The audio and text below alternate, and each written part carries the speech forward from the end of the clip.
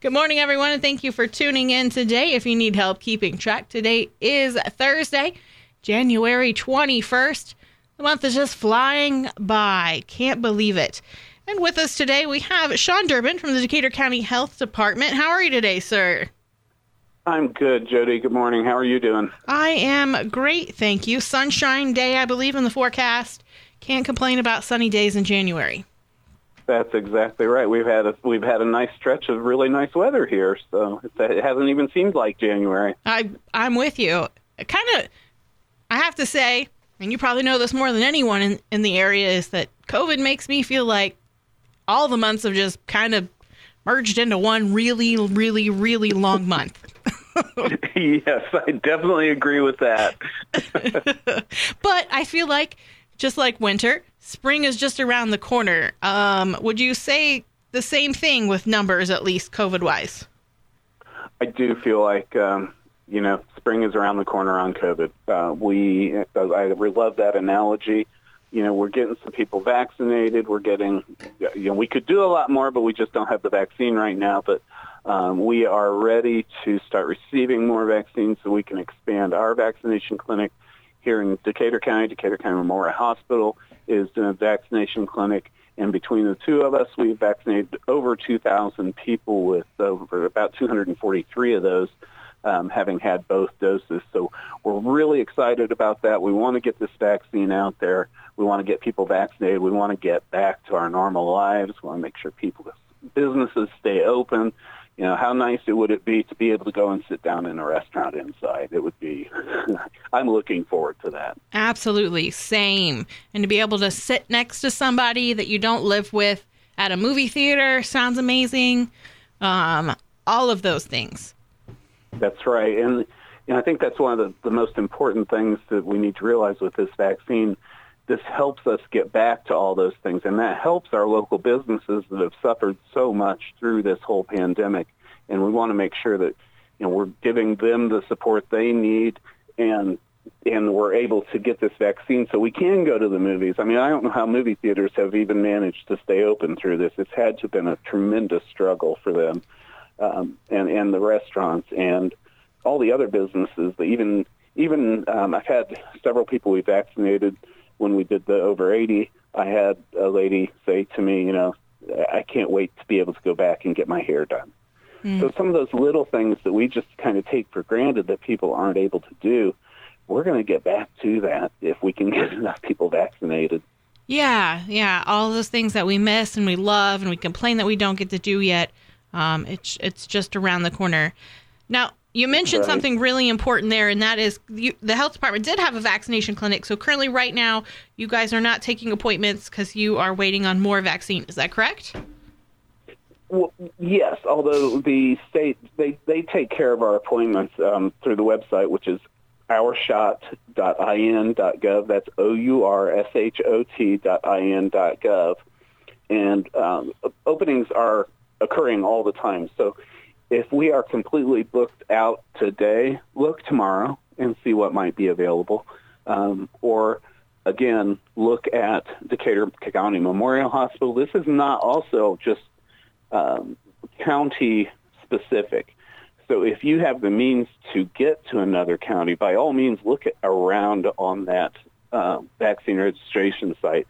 If everything's full in Decatur County, but if Batesville has, if Margaret Mary has openings, go there. If Ripley County Health Department has openings, go there. Look around. Look at surrounding counties if you have the ability to travel to those. Yeah, super important to make sure if you're able to register and get that vaccine that you go to whichever one you can that has availability for sure. Now, we get a lot of questions asking from concerned citizens, their parents or their loved ones are in a nursing home, and they might not have received the vaccine yet. Do you guys have any control over that?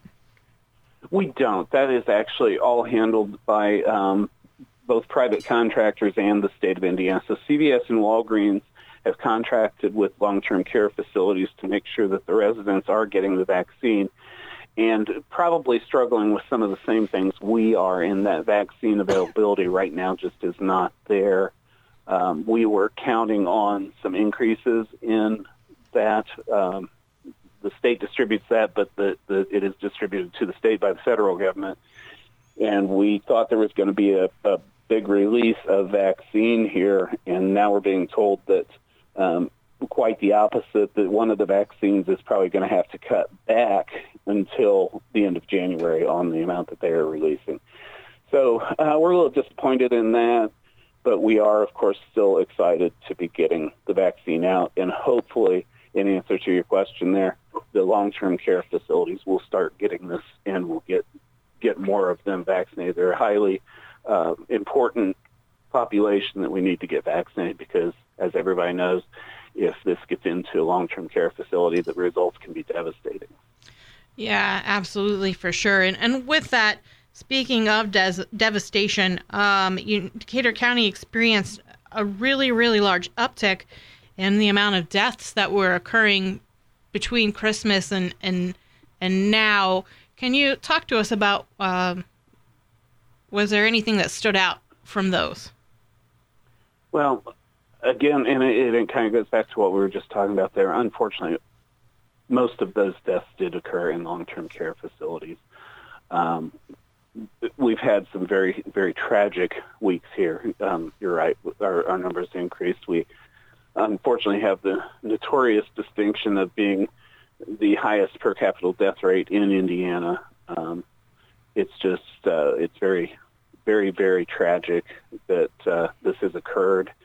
But the problem is once we get this into a long-term care facility, it spreads like wildfire. Again, it's such a vulnerable population that the death rate among 65 and over is actually 93.3% of the deaths we've had in Indiana occur in that age range. And, of course, most of the people in the long-term care facility fit that age range. Sure. Yeah, absolutely. And even if they aren't in that age range at a long-term care facility, they certainly are there for some ailment that probably still puts them in a high-risk category. That's right. It's just a vulnerable population. That's exactly right. Yeah. And so with that, numbers are improving, but if you had any advice to give to the public on how to continue to keep improving, what would you say? Just keep doing what we're doing with, wear your masks, stay away from mass gatherings, wash your hands, stay 6 feet away. The same things we've been saying since March of last year still apply. And as we're seeing this new strain of COVID that's going around, it does appear to be even more contagious. The vaccine is effective against it, so that's good news. But we have got to keep doing the preventative measures that we have been doing to make sure that we continue to see this decline that we're actually seeing in the state. We see more and more counties going back to orange from red. Last week's red numbers looked terrible. There were only 19 counties that were orange. This week I haven't even counted them, but it's surprisingly a lot less that are in the orange category. So, we're very hopeful that that trend continues and we see cases go down. We just, we are concerned this new strain has been seen in Indiana, so it spreads like wildfire. We don't want that to happen here. Yeah, absolutely, for sure. We want to go back to that norm. We're ready for spring. That's right. If you don't mind, can you give that vaccination information again one more time for anybody that might not know it? Of course. It's Our Shot. That's OURSHOT, all one word, .in.gov. Those without computer access or who don't feel comfortable signing up on the computer can call 211. They have operators who are trained to do this. I know there might be a wait time, but just continue to wait is probably your best bet. Or call in the evenings, I've heard, is a much easier way to get in. I'm sure when they open this to the 60 and over, that those lines will get overwhelmed again. We're working at the health department to work on actually being able to help some people locally get signed up. So when I have that information, I will send that to you as well. And we want to get people registered. We want to get shots in the arms. Absolutely. Sounds like a good plan. Well, thank you so much, Sean. And when we return, we're going to take a short break here. And when we return, we're going to talk to Franklin County Prosecutor Chris Heerkamp. And we're back. If you've just tuned in, now we're speaking with Chris Heerkamp, the Franklin County prosecutor. We're going to speak today about the Labor Day fatal shooting that occurred in Franklin County. Because the investigation did not lead to formal charges, Chris is able to speak with us openly about the case. Could you tell us about not prosecuting the fatal shooting from September?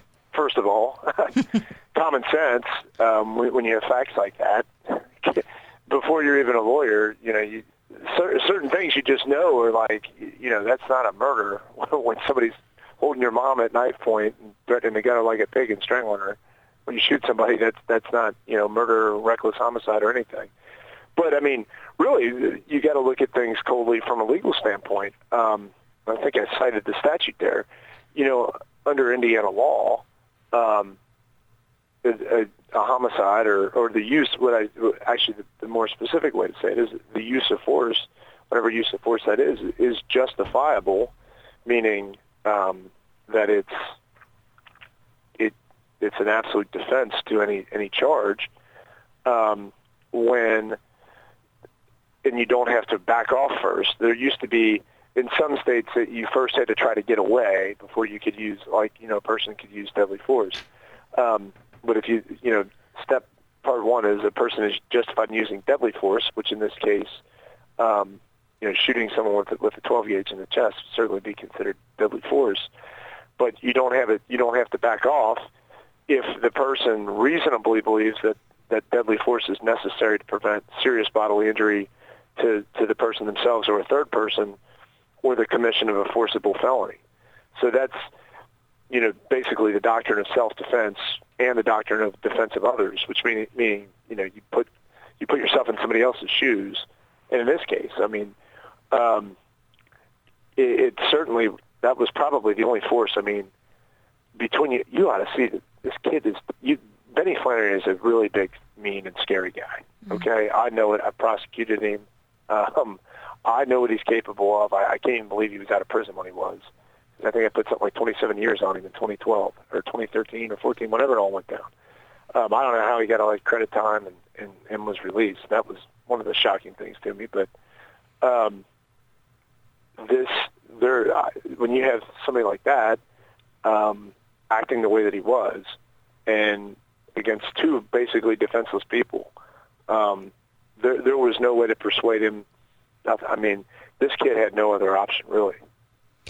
I guess you could say you could have called the police, but I don't think he even had time to think about that. And by the time, even as great as Batesville police is, and even as responsive as they are, by the time they got there, whatever would have happened would have all been over anyway. Yeah, and you said the actions of the child involved really left an impression on you. You want to talk about that? Yeah.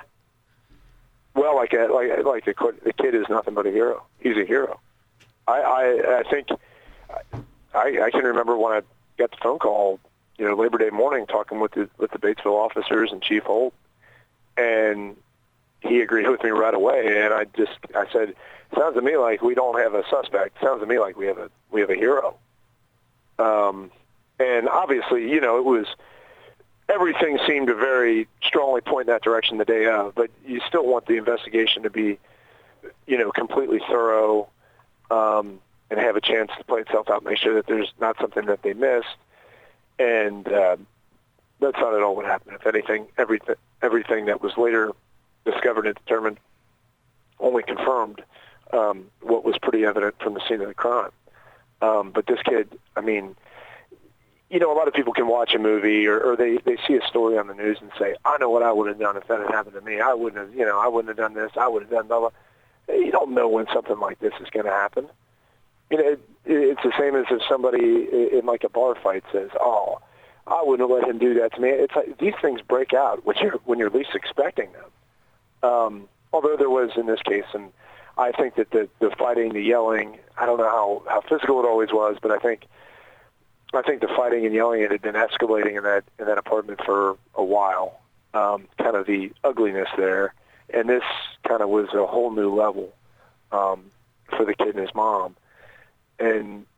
But there's no way for somebody, nobody expects they're going to get woke up out of a dead sleep on a holiday to, somebody holding your mom up like that saying they're going to get you.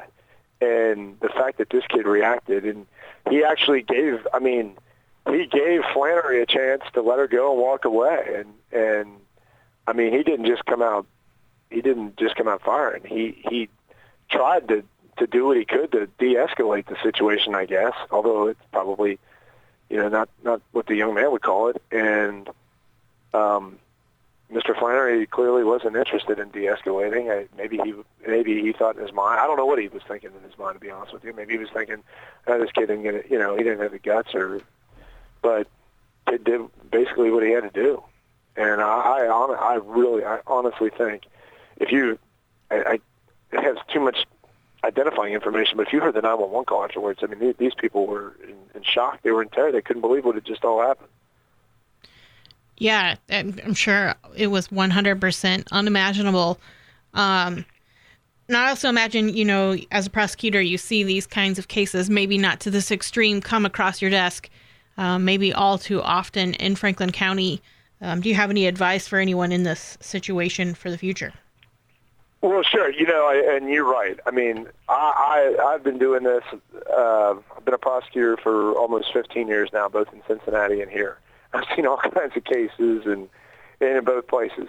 I don't ever remember one quite like this. I mean, people do fight back and things like that. But I mean, in terms of this is that this kid, and I having had experience prosecuting Mr. Flannery and knowing, what a scary guy he is.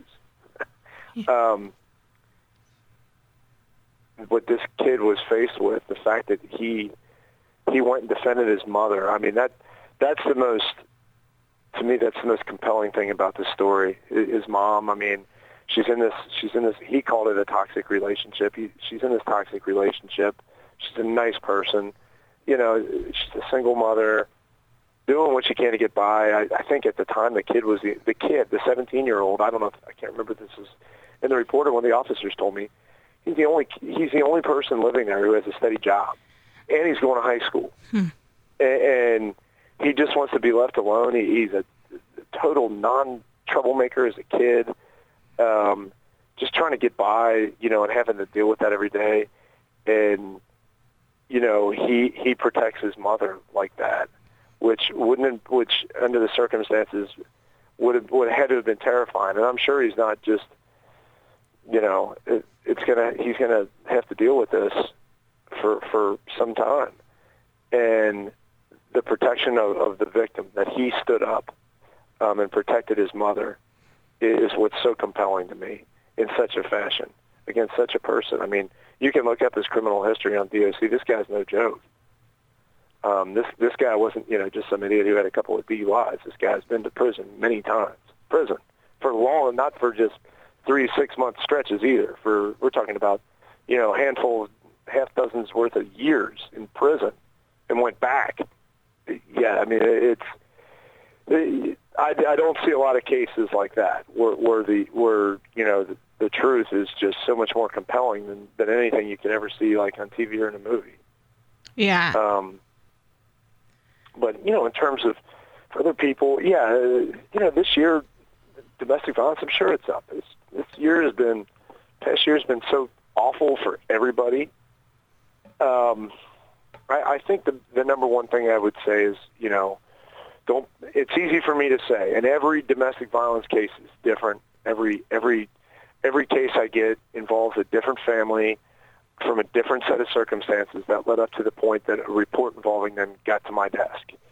And, each case has its own. You got to handle these uniquely, because whatever you decide to do on these kind of cases, they have to live with the results. The family does. Whether it means that somebody, a member of that family has to go to jail, or whether they have to try to, work things out. But it's never okay to commit. Maybe I'm old school. It's never okay to commit violence against a woman if you're a man.